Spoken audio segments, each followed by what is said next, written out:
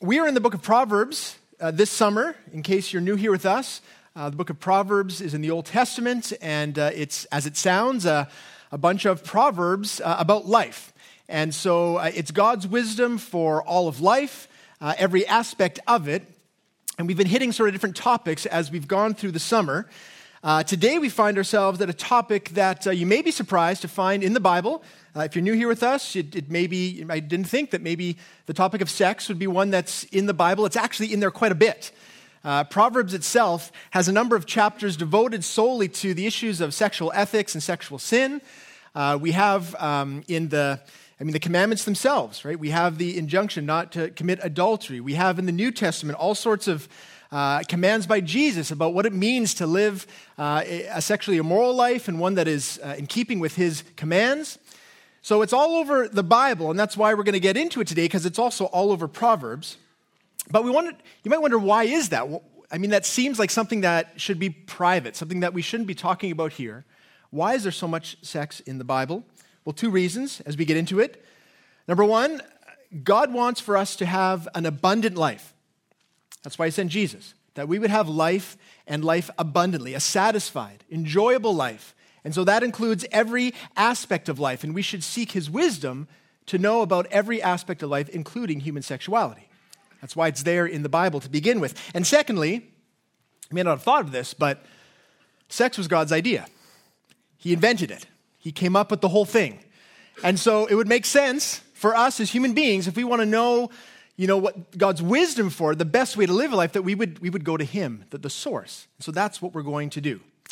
Parents, I give you a heads up in our weekly email that this was going to be our topic, so it's your decision about the age of your kids and whether this is going to be good for them. There's going to be nothing explicit, but we're going to be candid and frank. I do think this is a really helpful topic for our young people, our youth and preteens, and for all of us. So our plan is to go through all of chapter 5. If you have a Bible, you can turn there now.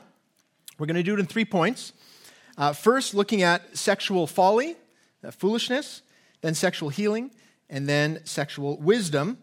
And we're going to dive in. So take a deep breath. It's going to be good. First point, sexual folly destroys.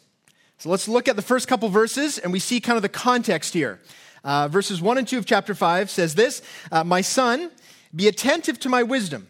Incline your ear to my understanding, that you may keep discretion and your lips may guard knowledge." So we see right away what we should know by now about Proverbs. This is from a father to his son. He's teaching him about life, about every aspect of life, including sex. Now, this is obviously specifically from a father to a son, but there are a lot of Proverbs that seem gender-specific, but actually the biblical principle is one that applies to both men and women, boys and girls, and that's what we're going to find here. It's written from a father to a son, but it really is for all of us, regardless of our gender. Now, we see here that the father is entreating his son to listen. And we know why that is, really, because the father knows things that the son does not. He has wisdom that he wants to pass on. He wants for his son to have understanding and knowledge. And that's because the father knows that the world his son is growing up into is one that is filled with dangers of every kind, sin of every kind, including sexual sin. And so he wants to help warn his son about the pitfalls that will come as he grows older. And he gives us one particular image, his son and us, one particular image in terms of being wary and being aware of what is to come. And we see this in the next few verses. So we're going to read verses 3 to 6. He says, "For the lips of a forbidden woman drip honey, and her speech is smoother than oil. But in the end, she is bitter as wormwood, sharp as a two-edged sword. Her feet go down to death, her steps follow the path to Sheol. She does not ponder the path of life, her ways wander, and she does not know it." So the picture he gives here is of the danger of sexual sin, and he wants to make it more concrete, so he gives the image of a forbidden woman.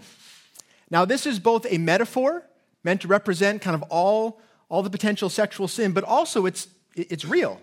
There are real women that might entice his son. Now, the question we probably should ask is, why is she forbidden? What is it about her that makes her forbidden? And the answer is that she is not his wife.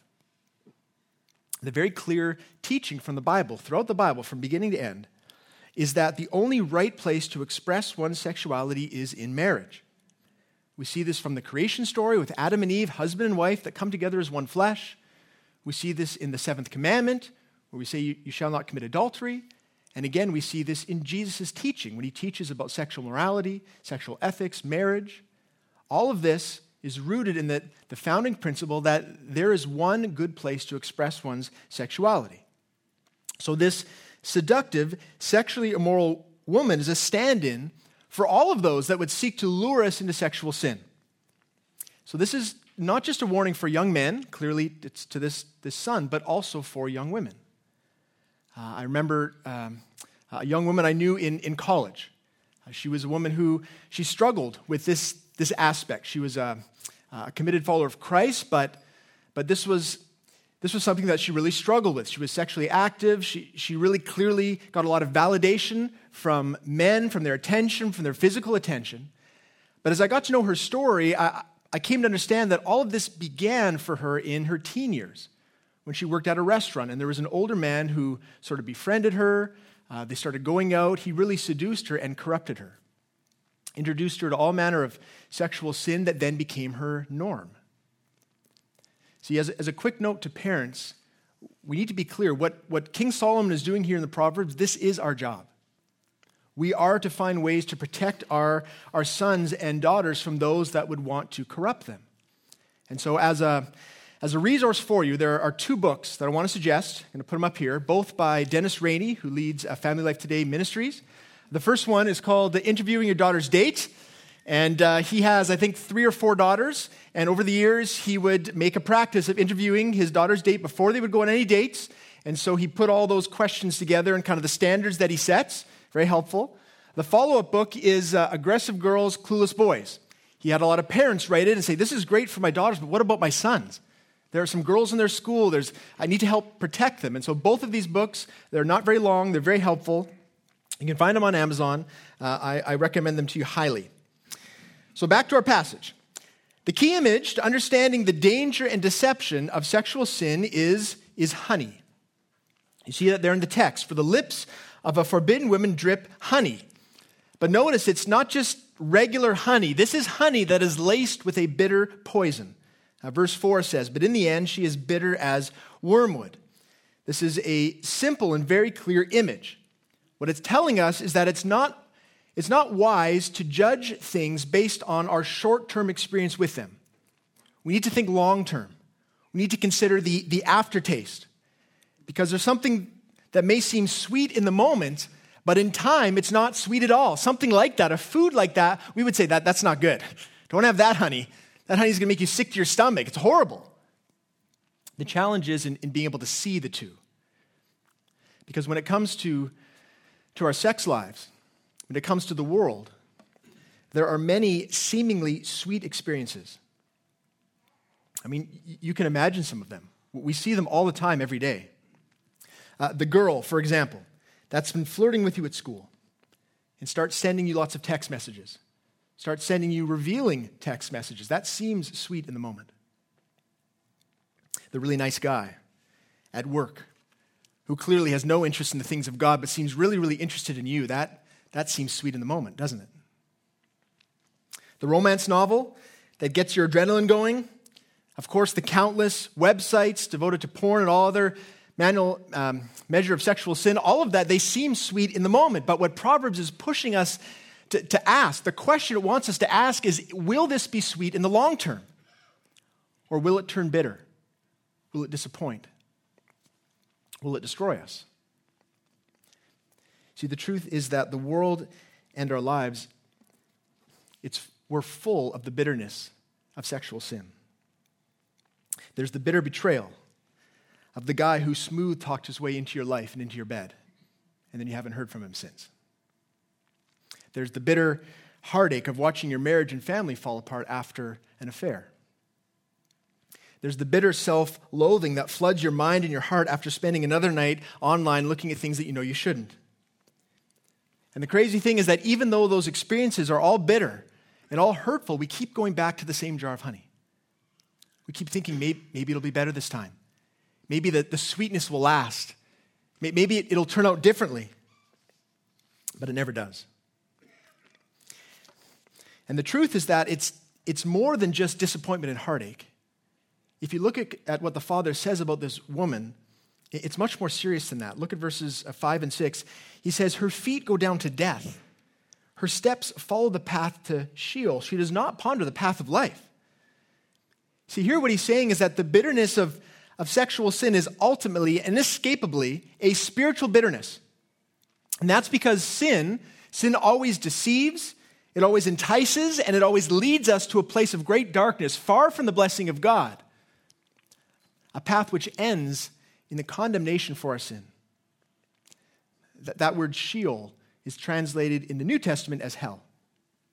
So what he's saying is this woman, if you follow her path, you will be on a pathway that is darker and darker, away from God, where ultimately, if you do not do anything with that sin, you will end in condemnation for you.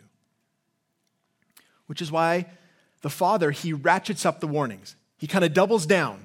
Look at the next section of verses 7 to 11.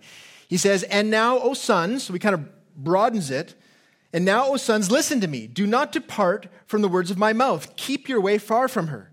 And do not go near the door of her house, lest you give your honor to others and your years to the merciless, lest strangers take their fill of your strength and your labors go to the house of a foreigner, and at the end of your life you groan when your flesh and body are consumed. So again, he's being very practical. He knows young men, he's saying to his son, look, I know it feels good when a pretty girl smiles at you. I know when a woman smiles at you, when she gives you attention, man, that feels so sweet. But what I want you to see is that leads, if she's not your wife, if she doesn't believe in God's wisdom, she's going to lead you to a place of great bitterness. It's so hard for us to see this. And you can tell the Father so wants his Son to make this connection so that he will not endure some of the great consequences we see there. There are always consequences. And we always minimize them when we're in the moment of sweetness. I was meeting with a man a few years ago who had an affair with a woman from work. He was enjoying the sweetness of it. He was hard-hearted and blind to the bitterness that would come. And it did come. His wife found out. She separated from him. He lost his wife and his kids, but he was still hard-hearted. He thought, well, I'm just going to make a new life with this new woman. And so he left his family, moved in with his other woman, and it continued to be sweet for about 5 seconds. And then it fell apart. And because she was involved with him at work, his work fell apart. And before long, he realized that he was alone, that he didn't have a job, and he began to sink into further and further depression. See, what this father is saying to his son is not metaphoric. It's not just scare tactics. He's not just trying to say, look, don't do this. Some bad things will happen somewhere, somehow. He's saying this always works out this way. That there's never greater satisfaction when you depart from God's wisdom.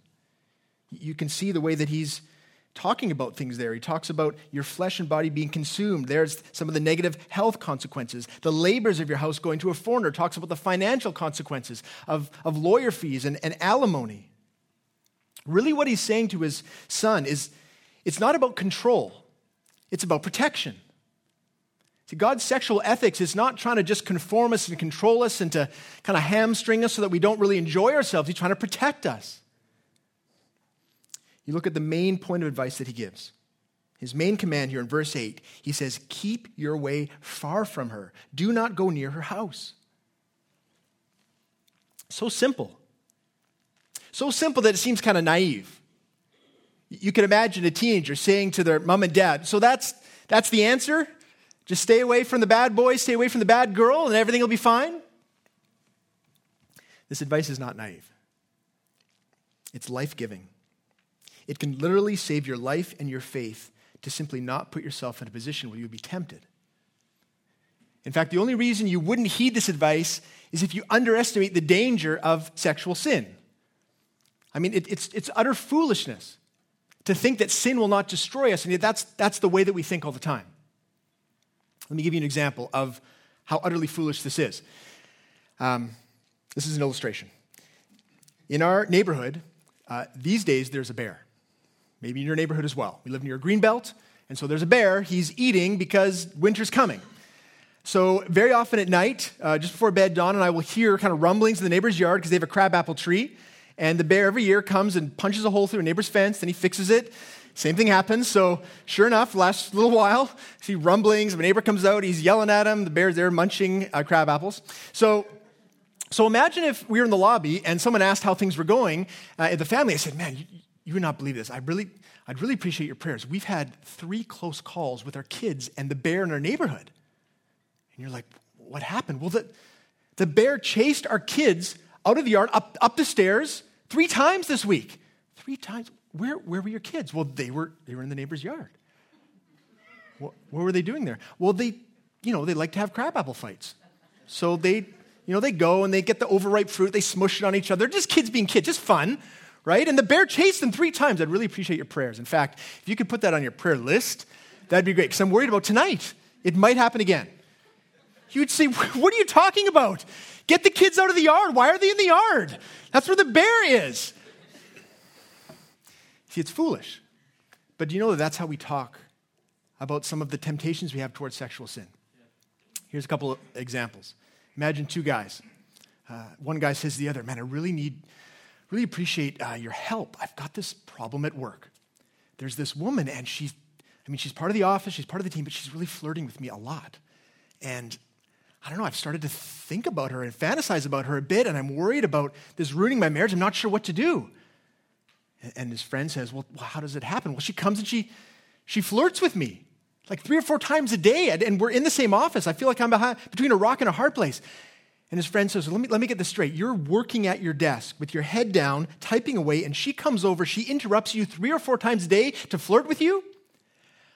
Well, kind of. I mean, her desk's on the way to the coffee room. So sometimes, I stop by just to say hi. And sometimes we end up sitting at the same table for lunch. So then we end up, I don't know what to do. Well, how about you keep your way far from her? How about you don't go near her desk? How about you risk being rude for the sake of your marriage? Don't be a fool.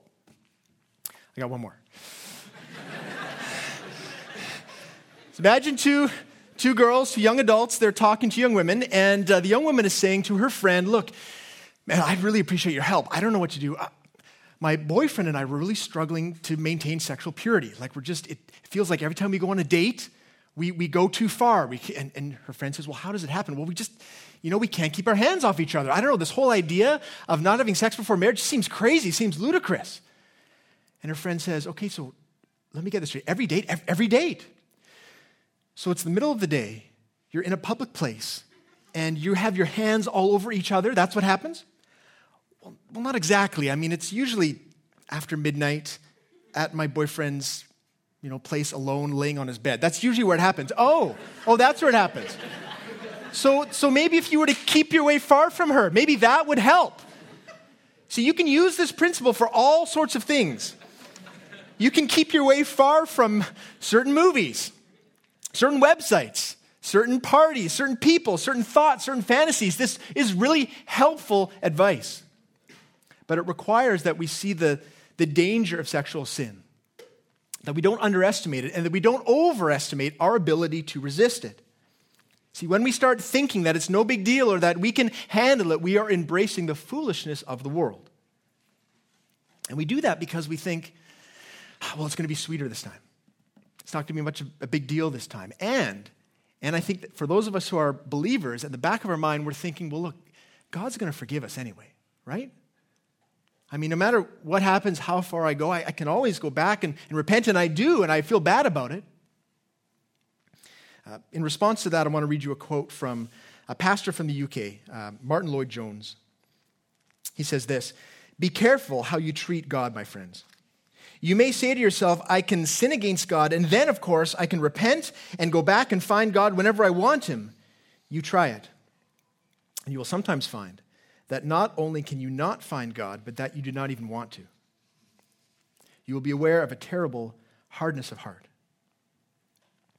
See, the danger of sexual sin is the same danger as all sin. that as we give ourselves over to it, we begin to care less and less about the holiness of God, about honoring him, about doing things God's way. We embrace the false sweetness of the world, and we do it to our own destruction. So what is the answer then? This is the folly of the world, the folly of sexual sin. What is the answer that the Bible brings, that this proverb brings to us? Well, the answer is the same answer for all sin. The only answer is one of confession and repentance, and the only hope is that of the cross of Jesus. So our second point is this: sexual healing is found only in Jesus. And we get two kind of allusions to it in this proverb itself. We're going to look first at verses 12 to 14. It reads like this: "And you say, how I hated discipline, and my heart despised reproof. I did not listen to the voice of my teachers or incline my ear to my instructors. I am at the brink of utter ruin in the assembled congregation."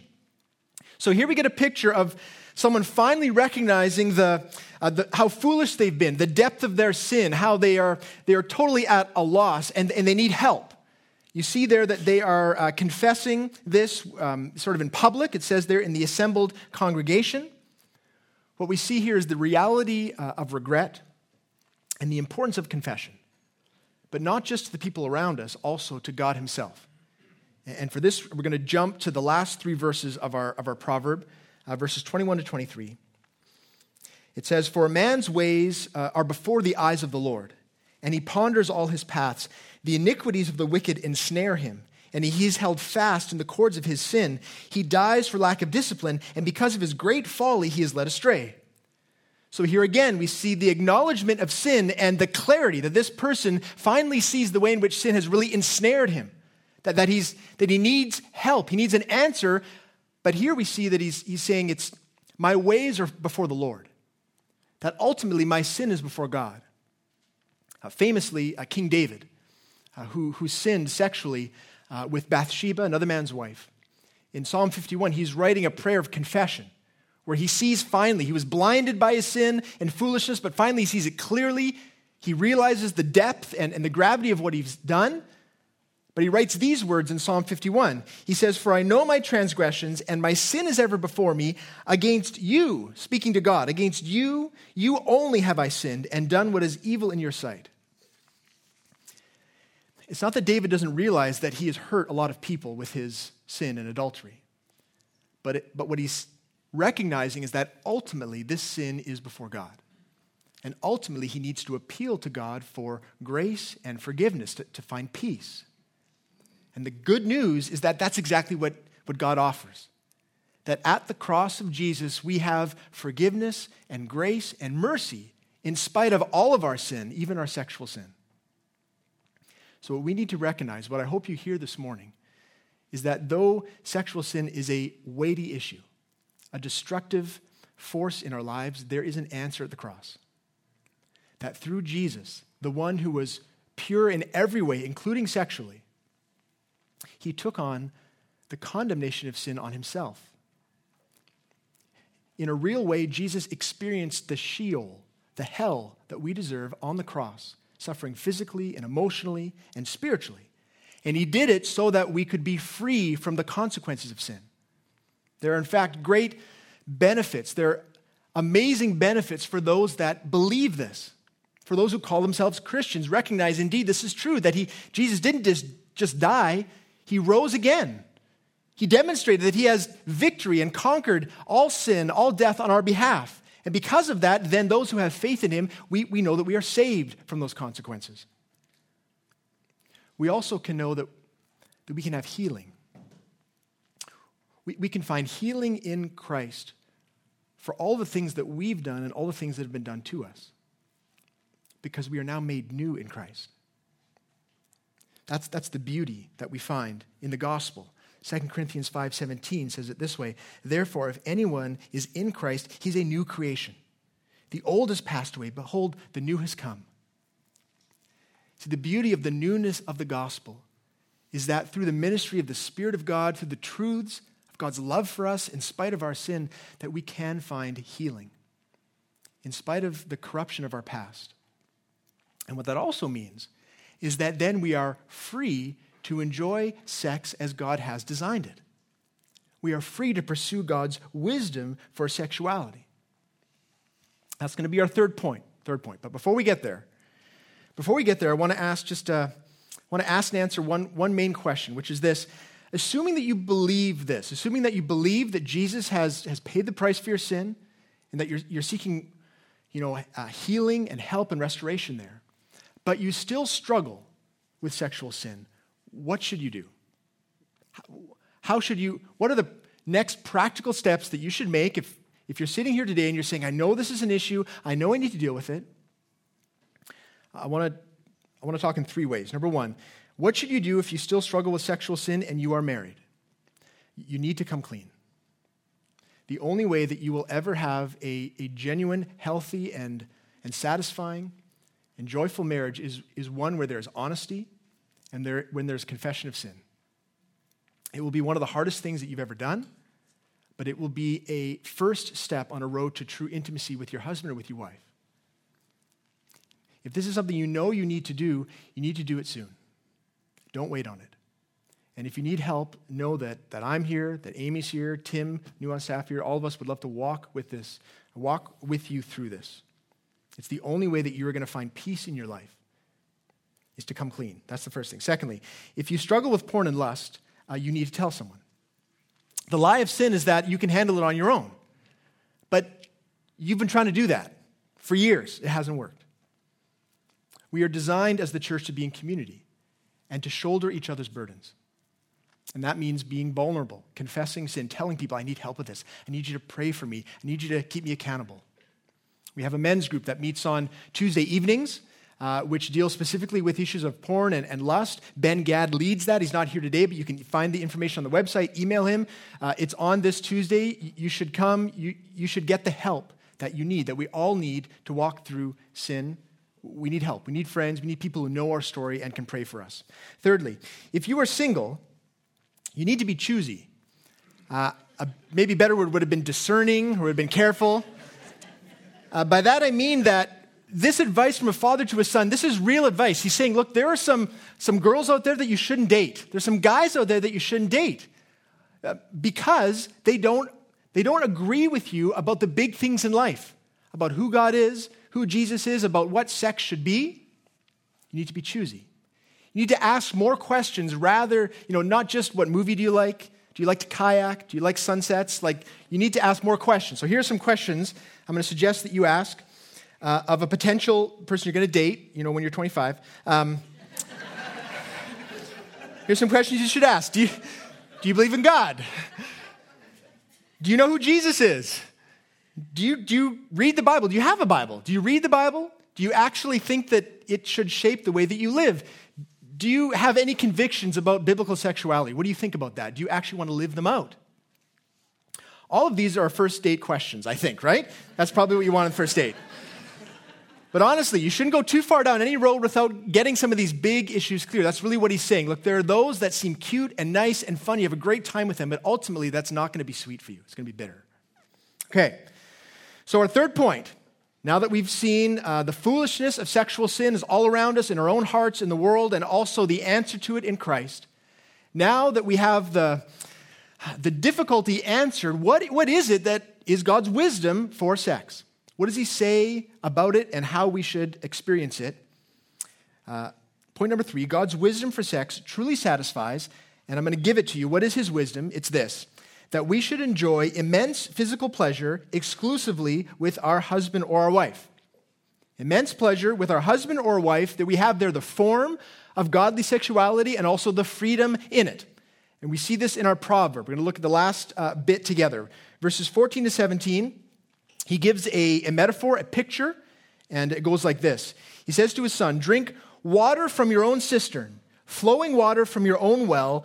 Should your springs be scattered abroad, streams of water in the streets, let them be for yourself alone and not for strangers with you.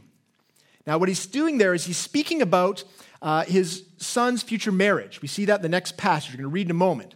And what he's saying there is that you should drink water only from your own cistern.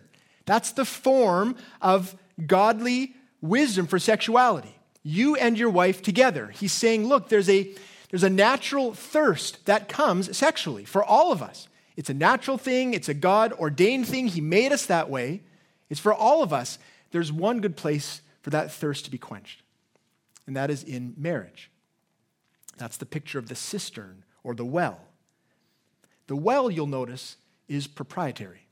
It's not public. It belongs to the couple. It's not for public use. In fact, the command is that the water from that well not be scattered abroad. That's the form of God's wisdom for sex. Human sexual desire is a good thing, a beautiful thing, and God has designed that it would be fully enjoyed in marriage. Now here's the key. This is not meant to restrict our pleasure, but rather to heighten it. See, the foolishness of the world would say that the greater enjoyment will come when you have sex with as many people as possible. But what we see in the pages of Scripture and in the world, if we look closely, is that that only leads to a lack of satisfaction and bitterness and heartache. What this father is saying to his son is that true satisfaction comes from enjoying sex within the context of marriage because it is a place of vulnerability, of genuine intimacy, of safety, and long-term commitment. That is God's design. Not that he wants to hinder our enjoyment, but that he wants it to grow. So, understanding that form then of God's wisdom for sex, let's look at the freedom. And so we're all going to take a deep breath. I'm going to read verses 18 to 20. He says this, "Let your fountain be blessed, and rejoice in the wife of your youth, a lovely deer, a graceful doe. Let her breasts fill you at all times with delight. Be intoxicated always in her love. Why should you be intoxicated, my son, with a forbidden woman, and embrace the bosom of an adulteress?" So clearly, this is a picture of overwhelming, overflowing sexual enjoyment between a husband and a wife. And what we have to simply acknowledge is that this was part of God's design for sex from the very beginning. It's not just for kids, not just a marital duty, not just something you have to do. It is something that is designed to simply be enjoyable. Notice the word there he uses is intoxicated. Married couples are to be drunk with love for each other. And if you want even more of this, go to the Song of Solomon, the book that in Jewish circles, 13-year-old boys were not allowed to read this book. You had to be older than that. That's how candid it is. So this is God's design for sex. Why? Because it increases relational intimacy.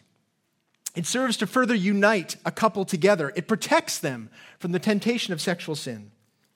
And simply because God loves to give good gifts to his children. See, God knew what he was doing when he created sex. And if we are to truly enjoy it, then we need to seek and follow his wisdom for it. So, I want to cap it off by asking a few final questions about this. So assuming that we've grasped the truth, that in fact the highest pleasure will come for us in a committed marriage relationship where we can know each other, pursue each other physically, emotionally, all of that. If the best sex of our life is going to be in marriage, then I have a few questions. Number one, why would you ever throw all of that away? That's really the last question that the father asks. If you look in verse 20, he says, "Why should you be intoxicated, my son, with a forbidden woman?" But notice his question here. His question isn't, why wouldn't you obey God? Why wouldn't you obey me? Why are you doing a bad thing? That's not his question. His question is, why would you hinder your joy? Like, why would you minimize your pleasure by having a one-night stand? By having some momentary sweetness when God is offering you an increasing sweetness for the rest of your life? Why would you do that? It doesn't make any sense. He's saying the only way, the best way that you will truly enjoy this gift of God is in the way that God has commanded it. Otherwise, you will eventually experience bitterness. It may be days away, maybe weeks or months or years away. But anything that is outside of God's design, it will not lead to ultimate sweetness. And there are some of us here that need to hear that because we're toying with certain other options of sexual expression that is going to ruin our marriage. We need to see God saying, not just obey me, he's saying, I want the best for you. I love you. That's the first thing. Why would you throw it all away? Secondly, if sex is best in marriage, why wouldn't you wait? The percentage of dating couples that sleep together, even within the church, is higher than ever. But the truth is that premarital sex will only hinder your enjoyment of sex. Firstly, because sin always hinders our joy. It draws us farther away from God. It draws us farther away from each other. What will happen if you pursue this kind of relationship with someone you're not married to is, one, you will break up and then you will regret it. Or two, you will get married and you will really struggle to have genuine intimacy because your relationship will have had sin there at the start. You'll have to work through that. And it will take years. Don and I had done marriage ministry, preparing for marriage ministry for a number of years, and that always is a challenge for many, many couples. They have to work through that as they are supposed to be sort of entering into this physical union for the first time together. So why wouldn't you wait for that which God says is best and most fulfilling? Waiting for sex and marriage opens the doorway to true satisfaction. Now you might say, Matt, I'm not really sure that marriage is in the cards for me. I'm thinking that it may be that God has called me to singleness.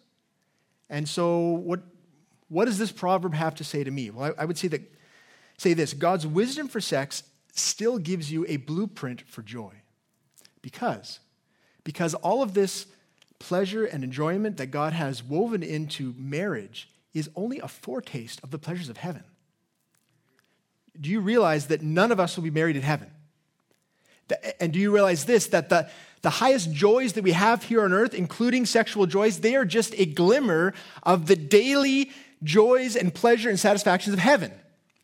So all of us should be anticipating greater joys, no matter if we're married or we're single. But if we are single, then we have the opportunity to pursue those greater joys here and now. That is part of God's design for humanity as a whole. So, the third question I want to ask, in light of the fact that we've seen that sex and marriage is the very best, why wouldn't you work for it?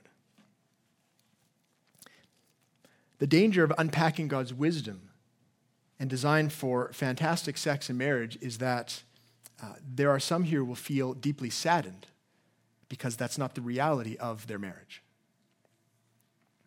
The truth is that great sex happens when there is great relationship. And if you find yourself in a position where one of those two things is you're frustrated because they're not healthy, they're not vibrant, they're not happening. You may feel apart from your spouse relationally, and so also you're apart from yourself physically.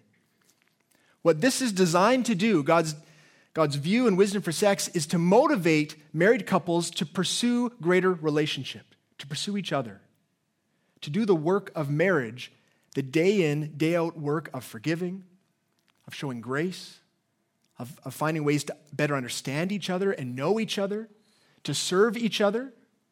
If you think about it, it's the same kind of work that Jesus has done for us on the cross.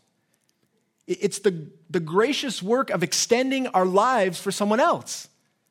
And with Jesus, there was great joy at the end of the cross.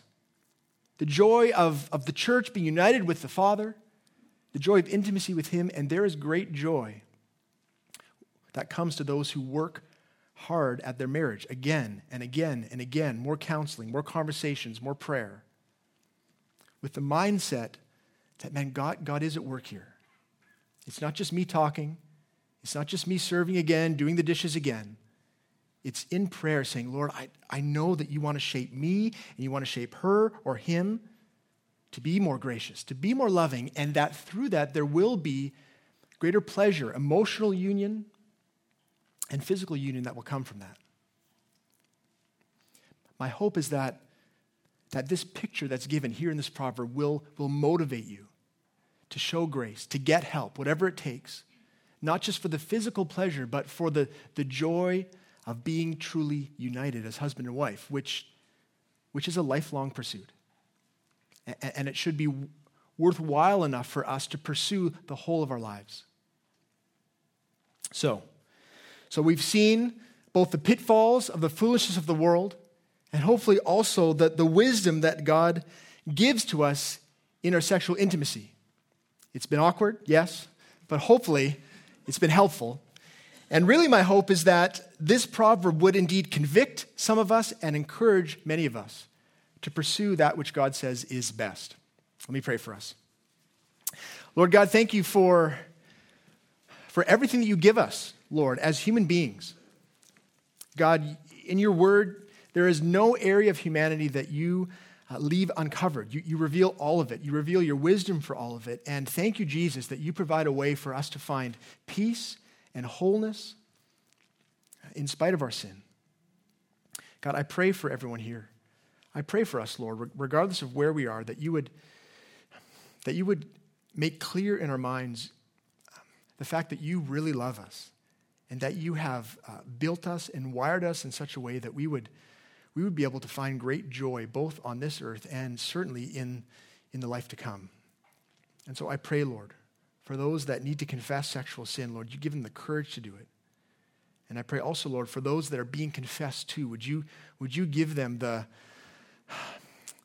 strength to be gracious, to be forgiving. I pray, Lord, that from this there will be a strengthening in the marriages of our church. And Lord, also that you would help each one of us to pursue sexual purity and sexual joy as you have designed it to be. Thank you for your love, Lord. I pray that we would be greatly encouraged by it today. In Jesus' name, amen.